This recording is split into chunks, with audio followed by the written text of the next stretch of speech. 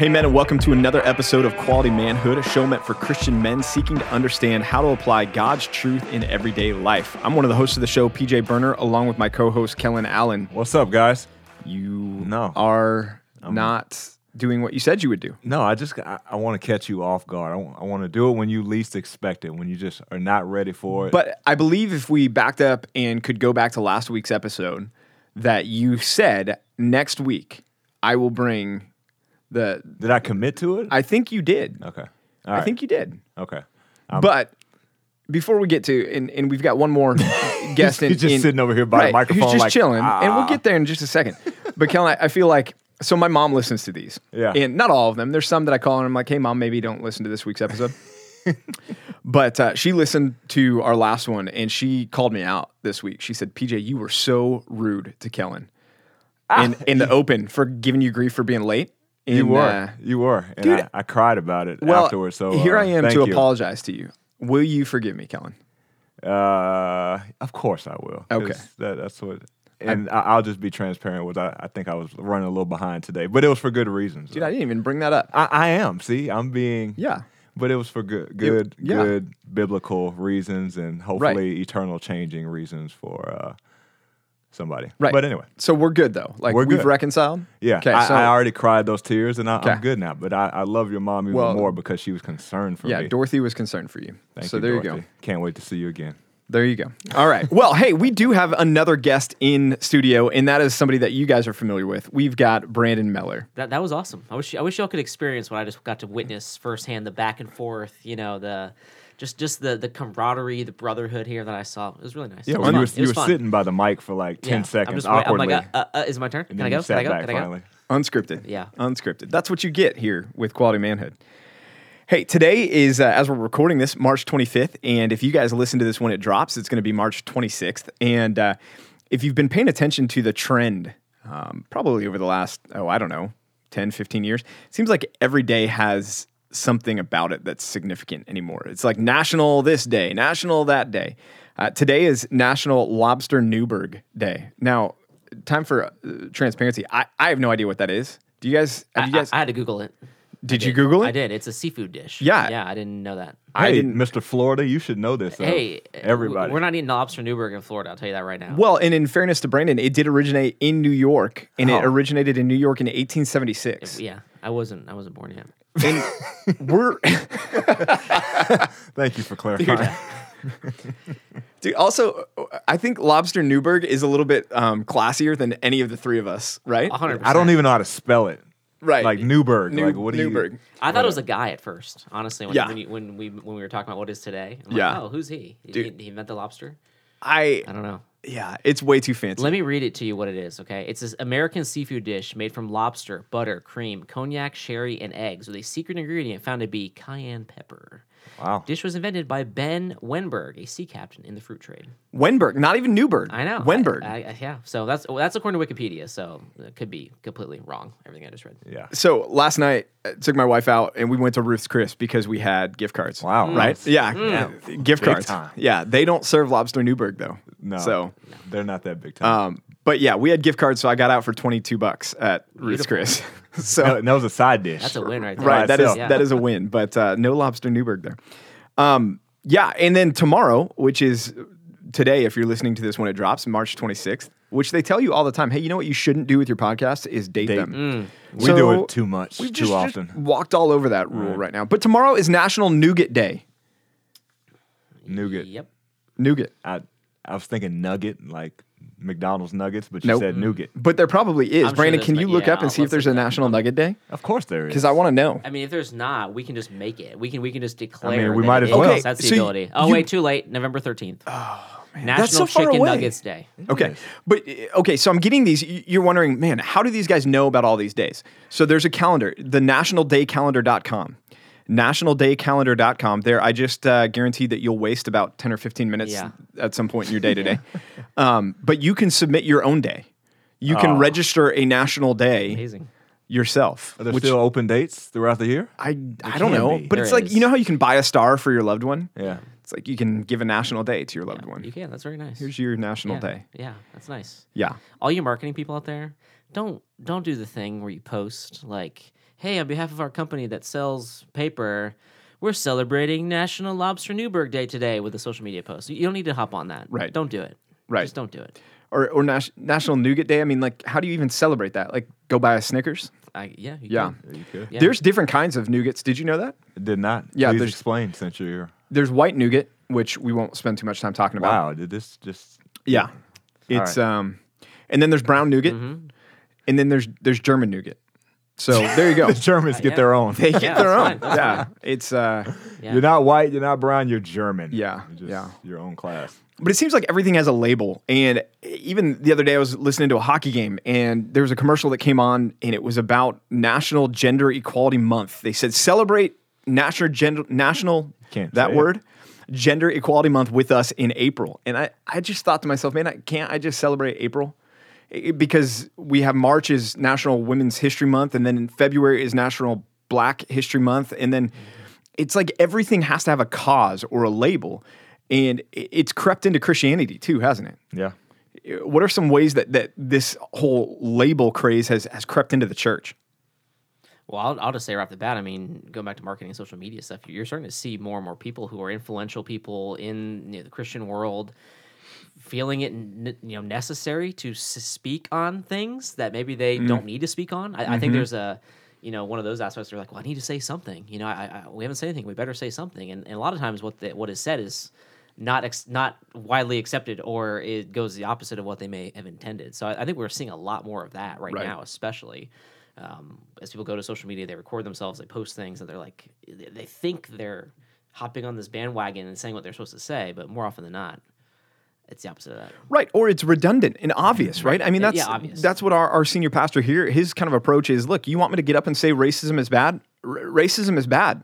But shouldn't we understand that? Like, can't we preach God's word and do what the church needs to do and have that be part of our messaging, that we're going to hate what God hates and love what God loves? And certainly God is not in favor of racism or any of these other isms that are out there that everybody wants to make a cause. I mean, men, we should not sit here and say, well, my identity is that I'm a woke Christian. Or you shouldn't sit here and say my identity is that I'm an unwoke Christian. I'm a sleeping Christian, whatever. Yeah. I mean, I'm sleeping, slumbering. Yeah, that sounds better. I'm a slumbering Christian. Or, to say, Kellen, you to say I'm a black Christian, or me to say I'm a white Christian, or somebody to say I'm an Asian Christian, or a political Christian, right? Those things, it's baggage that, it's really parasites that are latching on to what our true identity should be, and it's sucking the life out of what our true identity should be, because we're becoming distracted and we're becoming less fruitful and less impactful at what we need to really be about. Kellen, what is our main identity? What should our main identity be? Christ and Christ alone, and that's it. And we need to be focused on that and not adding adjectives to it. Even as you say it, and one of the other big things we think about is, social justice right now. No, the Bible talks about justice and justice. That's it. We don't need social justice. We don't need this justice. We don't need that. It's just justice. We don't need this type of Christian. It's just Christianity. It's just following Christ. It's just what the Bible's telling us to do. And we have a tendency to want to put things out there that are new and trendy, that are catchy, to say that, this is the latest and greatest. And it's like, no, we need to stick to the foundational Christianity. What the Bible calls us to do is be followers of Jesus Christ and follow Christ, and not follow Christ at a level that is, there's a varsity level of following Christ, there's a JV, there's there's one follower of Christ, and that's it. And so too many times we try to break it down and try to have these specific causes that we can rally behind, as opposed to saying, what does God's word say, and let's just hang on that, because that is sufficient, that is enough. Right, and to say, though, our identity is in Christ, for the men that are listening and for us sitting here around this table, right? I mean, we can nod our heads in agreement with that and kind of give the Christian amen, kind of that resonates with me. You're right. My identity's in Christ, and that needs to be what brands me. But that can also be pretty amorphous too. I mean, that can be left open to, okay, so what does that really mean? All right, great, Kellen. I'm good with that. My identity's in Christ. Now I'm going to go about the rest of my day. Mm-hmm. And one of the reasons why we do this podcast, right, is we want to get into the kitchens of the men that are listening, so to speak, and give them some practical, tangible things to take and say, okay, I need to change this about my life, or I need to increase this about my life. So we want to do that in the rest of this episode, talking about what does it look like for us to make Jesus our target in life. It's not anything else that's your target. Your aim in life is to be like Jesus. That is not just number one, that's everything. I remember somebody talking about priorities at one point in time and saying, so often we talk about our priorities and we say, well, it's God first and then. And it's, as soon as you say and then, we've made a mistake, right? Because God is not something that we finish with on our daily priority list. Pursuing Jesus is not something that you do in isolation from your marriage or in isolation from your relationship with your boss and your coworkers or your kids or your neighbors, or you are pursuing Jesus in every single relationship that you have. So we want to talk about a little bit about what that means. And the best way to do that to begin is to start with looking at, well, who was Jesus? What characterized Christ? And in the current culture, landscape, society, where there's so much tension and so much unrest and so much division and so much hatred and animosity, I think the first thing that I want to talk about with us during this time here is the idea that Jesus was compassionate. That Jesus was compassionate. Brandon, what does that look like? What does that mean when we say that Jesus was compassionate? Well, yeah, we see Jesus, reclining at table with sinners and interacting with sinners, and we have people calling him out for that, but he's like, hey, I'm here, I'm here for these people. I'm not here for the ones who are already aligned with me. I'm here to go out and rescue the lost. Right. And for us as men, I mean, I think we need to have that aspect when we're it's easy to get so angry about all this stuff that's going on, but be angry at the sin, be angry at the situation, not the people. Be angry that, hey, I need to get up and get out and go evangelize people and talk to people and point them to Christ and give them a Bible or take them to breakfast, talk to them. I mean, that those are things that we as men need to be doing. We need to emulate a lot of that and have that compassion, because it's so easy to go about our day and just you kind of people are just people. We go past them, we interact with people in the supermarket or at the gas station or wherever. And those are souls. Those are soul, image bearers of God, no matter what they believe in. And so we need to have that compassion for others. And we see that, as the model of how Christ lived in his earthly ministry. Right. And even his willingness to meet tangible needs, which I think is something that as a church we look at and we go, oh, well, I need to preach the gospel and not be distracted by meeting the needs or to care about the poor is automatically social justice. I don't think we can make that one-for-one correlation. I mean, think about when the crowds gathered to follow Jesus and they got hungry. And what did Jesus say? He didn't look at them and be like, oh, you guys go out and find some food. He actually turned to his disciples and he said, hey, give them something to eat. And his disciples look at him dumbfounded, thinking to themselves, what? How are we going to do that? Do you not see the number of people? We've got 2 loaves and a couple of fish. And then we know the rest of the story, right? Jesus feeds them, but he's meeting their needs. He's patient with them. He's engaging with them. So interesting. Even when you consider, and I think it's in Mark's gospel, where you've got the widow's son who dies.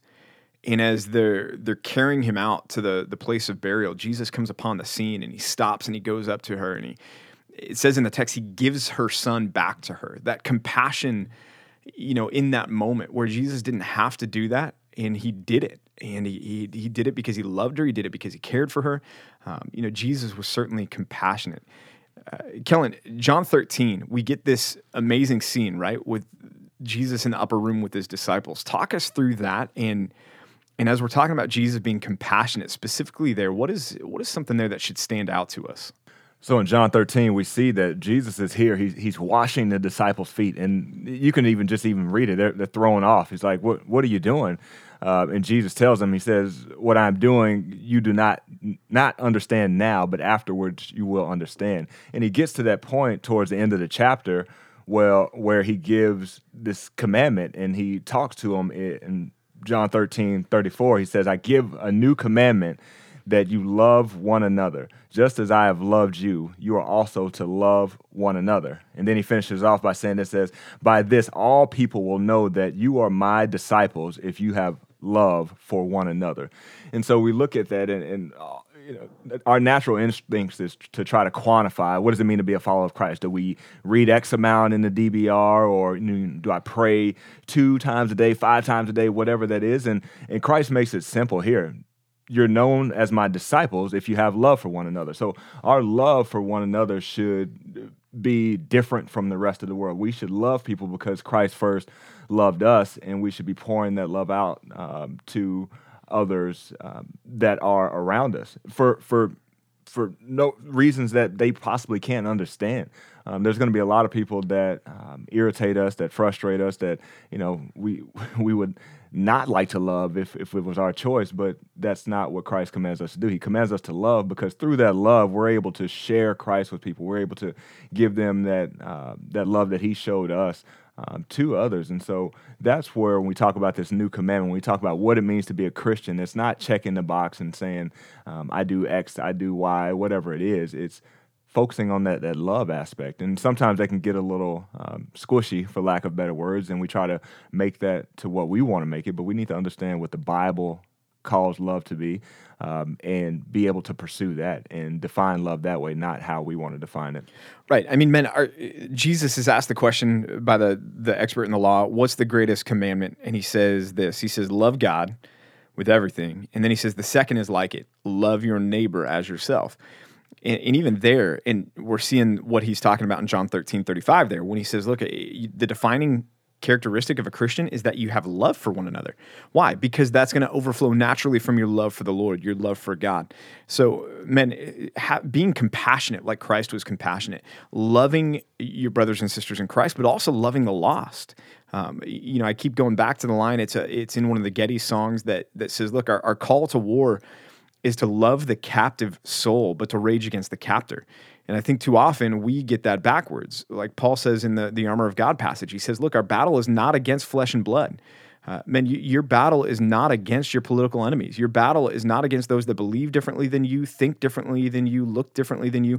Your battle is against the spiritual forces at work in this present darkness. You need to love those that are lost and feel a compassion towards them, like Jesus felt compassion towards the crowds that were like sheep without a shepherd, and move towards them because he wanted to see them saved, right? Man, do you want to see the lost in your life saved? That needs to be part of our drive to be like Jesus, to be identified with Christ. Second thing, though, not just was Jesus compassionate, but Jesus was driven. Jesus was driven, and he had one goal, really, about his entire life. John 5:19, Jesus says this. Jesus says to the crowd, truly, truly, I say to you, the Son can do nothing of his own accord, but only what he sees the Father doing. For whatever the Father does, that the Son does likewise. Brandon, what would you say Jesus' one drive was during his earthly ministry? Obedience to God, right? And that's what we need to have. And that obedience needs to be reflective in all that we do, how we treat our wives, how we treat our kids, the priority we place on going to church on the weekends, not letting our extracurricular activities get in the way of that. Again, how we're treating people, how we're loving people, how we see the lost, and that obedience, we can do that. Obviously, we're not in the same situation that Christ is in, and but we do have an opportunity to follow God's commands for us and to let that reflect in our lives. Yeah, absolutely. Even Luke 22:42, Jesus is in the garden, and it's a familiar scene for us. But you see the humanity of Christ there as he's anticipating the cross, as he's anticipating not just the physical pain of the cross, but that unqualified or unquantifiable pain for us, which is the suffering or the wrath of God for our sin. And he's anticipating that, and he calls out, just even in his humanity there, he says, Father, if it be possible, let this cup pass from me. But then Jesus follows that up with, but not my will, but your will be done. And man, that drive to obey God, that drive to submit to his direction, his will, no matter what, is part of what it means to be like Jesus. Jesus never went rogue. That's what he's saying in John 5:19. I'm not going to do anything that's not in keeping with what the Father's will is. I'm not going to do anything that's not according to his agenda. Jesus said, what does God want from me? And that's what I'm going to do. What does the Father want from me? That's what I'm going to do. And if the Son of God, if God, very God, has that mentality about the Father's will, then men, we need to have that mentality about the Father's will, which is a good transition to our third point about what it looks like to follow Jesus, right? Because talking about the will of God, what is God's will? What does that mean? What should I be doing? If I'm going to be submissive to the will of the Father, what is that, right? We want to get tangible and practical. 1 Thess chapter 4, the Apostle Paul says, for this is the will of God, what's the next word? Holiness, your sanctification, right? Your Christ-likeness. And he goes on in that passage to talk specifically about sexual purity. But that applies. That's an umbrella term that he's giving. That God's will fundamentally and foundationally for every follower of Jesus, if we want to be like Jesus, is that we should be holy. Kellen, 2 Corinthians 5:21. It's known often as the great exchange passage there. But how does it start talking about Jesus? It says, God made him to be sin who, what's the next phrase? Knew no sin. Knew no sin. Yeah. What's that? What's he saying there? He's saying he's sinless. He doesn't have any sin in his life.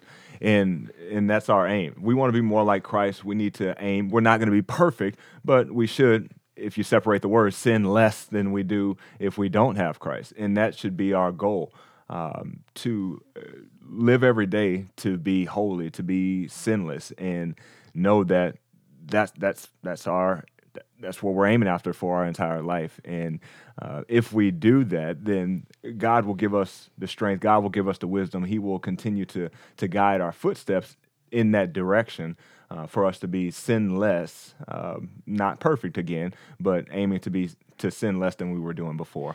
Right. So, Brandon, that's something that I think probably resonates with all of our listeners right now, is the idea that to be a Christian is to pursue holiness, right? But what are some ways that our pursuit of holiness can be hijacked to where, maybe we're still pursuing holiness, but we're not pursuing Jesus as we're pursuing holiness? Yeah, I think we can get caught up into checking boxes, right? Like I got to get up and read my Bible, tomorrow. Better make sure I do that, or you make sure I pray tomorrow. And when it becomes that chore, that aspect of it, where you're just doing it to check those boxes, you're just doing it to kind of, this is on my to-do list for the day. I think that's where we can really struggle. I know that I struggle with that sometimes. It's like, man, I have so much to do tomorrow. I'll push the daily Bible reading back to the end of the day because I got to get this done bright and early tomorrow morning. I'm trying to be obedient. I'm trying to follow what I'm supposed to be doing here, and it just doesn't work out that way. So I think we can really get caught up in that kind of stuff. Whereas we just need to be focused on putting Christ first in all that we do and making decisions that revolve around that. Right. Jesus said a disciple will be like his master when he is fully formed. And that's what Christianity is about, man. It's about us becoming like Jesus. Even Paul in Colossians 3, he says, look, if you've been raised with Christ, keep seeking the things above where Christ is. That's why we're seeking the things above. We're not seeking the things above because it's some esoteric call to spiritual elitism. We're seeking the things above because that's where Jesus is. And we want to be with Jesus. We want to be like Jesus. We want to know what Jesus loves, what Jesus hates. And even that concept, right? That's what our aim in life. If you want to say, okay, where do I start with holiness? Then ask yourself, okay, what are the things that Jesus loves, and what are the things that Jesus hates? And the Bible teaches us those things. I mean, we don't have to look hard for that. The Bible teaches us what Jesus is for and what he's against, and clearly he's against sin. And so we can start right there and say, okay, do I have any sin in my life? And if I got sin in my life, man, this is something that grieves my Savior. Yeah. This put my Savior on the cross, and I don't want it, not because I want to be more acceptable to a human being, but it grieves me that I've got this in my life, and I'm okay with it when this is what put Christ on the cross.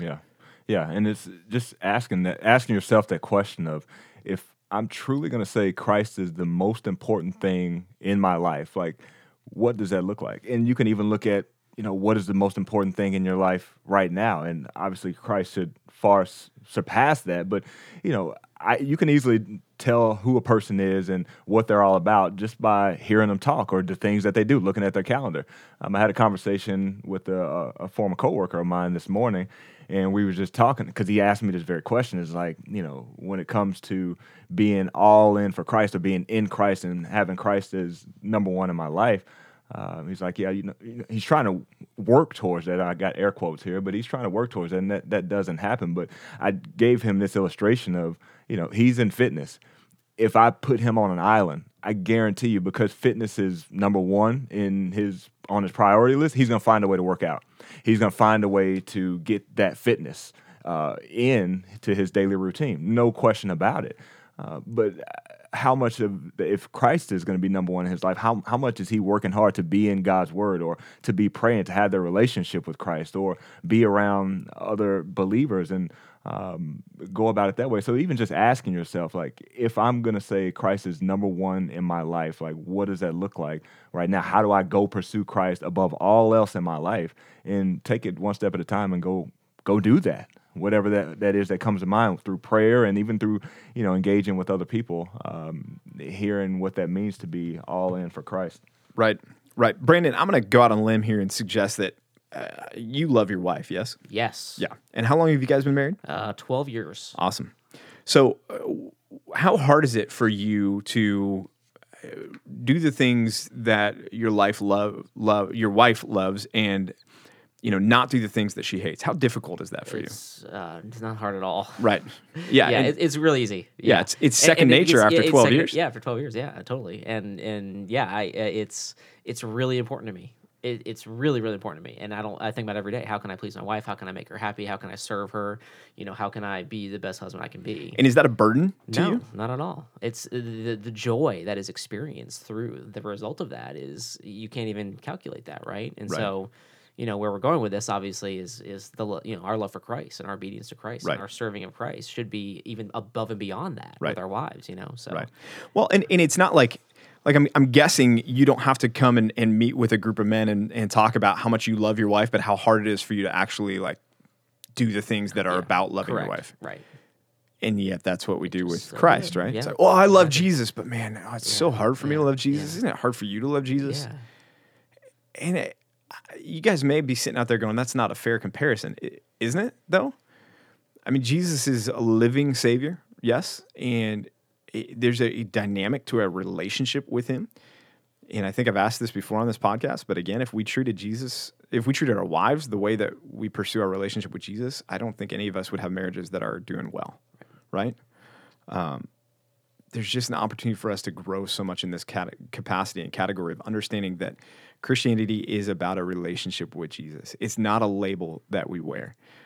Just like, wokeness or being, progressive or being a Democrat or being a Republican or being, a member of the NRA or National Nougat Day, right? I mean, so many labels that hang around in this world that people want to be able to identify and say, this is what's significant about this. Well, man, what's significant about you is Jesus.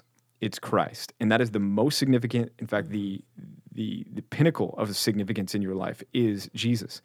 Everything else has to do with your relationship with Jesus. Everything else in your life has to do with your relationship with Jesus and how you're pursuing Him. He is our target, man. It's to be like Christ. And so, as always, we will be praying for you along those lines and towards that end as you strive this week to be quality men of God.